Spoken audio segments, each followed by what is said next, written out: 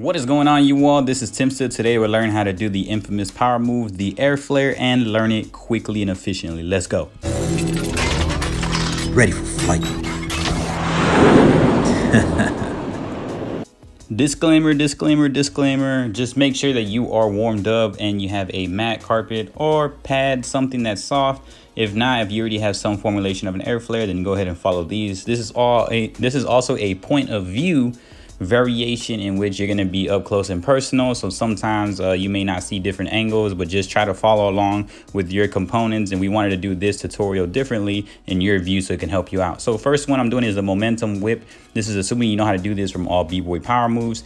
You're just switching in, you're isolating your hands. Me first is my left hand, and then I get into my right hand while keeping a K-kick pose. While ensuring the K-kick pose, I'm getting ready to sweep under into the second step that can get me into my center position, which is also the third aspect. Now we're breaking it down into steps like if it was the sixth step as we're doing footwork. Now you see my body is completely aligned here. As I step, momentum shift, isolate one hand to my right hand, keeping my legs open. Notice how I place that bottom on the floor right there, because hence if we are in the air in this position, this helps our inversion and this helps our hollow back criteria. Now these additional whips are also like windmills and flares, hence air flare, and that helps you out in keeping that swing going and keeping your body in the air. The number one problem that people have with air flares that I always get asked every time I do an air flare tutorial while I'm trying to grasp onto different angles to teach y'all is that how do I stay in the air? And this is the great way right here. That leg sweeps under. When that leg sweeps under, you're throwing your shoulder over and you're catching onto that back whipping leg, and you got to whip that leg back up there. So it may hurt your hips, it may hurt your thighs, so stretch those aspects really much in depth because you're whipping it and it's a snap. So I'm whipping up, I'm sweeping under into my opposition hand, and right there I want you to kick that leg. See how it whips up and it gets that placement going? That's the main placement formality in order to complete the air flare and to get it into like a New York flare position, machinery kick position.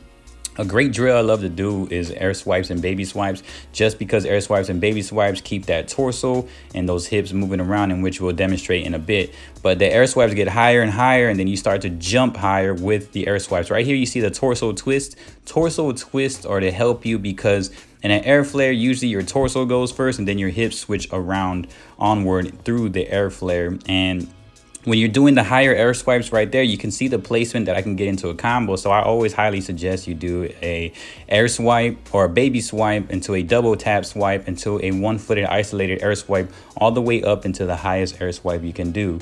Now air flares are not an easy power move, but you can get them really fast if you follow along this point of view video. Keep rewinding it, keep watching it, watch some of the tips, do the baby swipes, do the air swipes, do double tap swipes, notice your torso. And also when you're sweeping in, you're snapping that leg up and formulating a K-kick position, because this helps you out align your inversion process. Now doing an air flare, you have to stay as inverted as you can because that's what keeps your bottom up and that's what keeps your core strength on par with everything. What people have that they demonstrate day in, day out is that their feet are too heavy or their positioning is too high. So the position needs to be at a neutral position, not too low, but completely centered with an angle, with an inversion, with a snapping position that can have a K-kick, because you want to be as light as you can on your legs so that your arms can work a lot more. And helping that out is gaining that under sweep machinery as I showed here and whipping it all the way up into the conclusion of the air flare. Treating it like a six step also helps. Also do the momentum kick,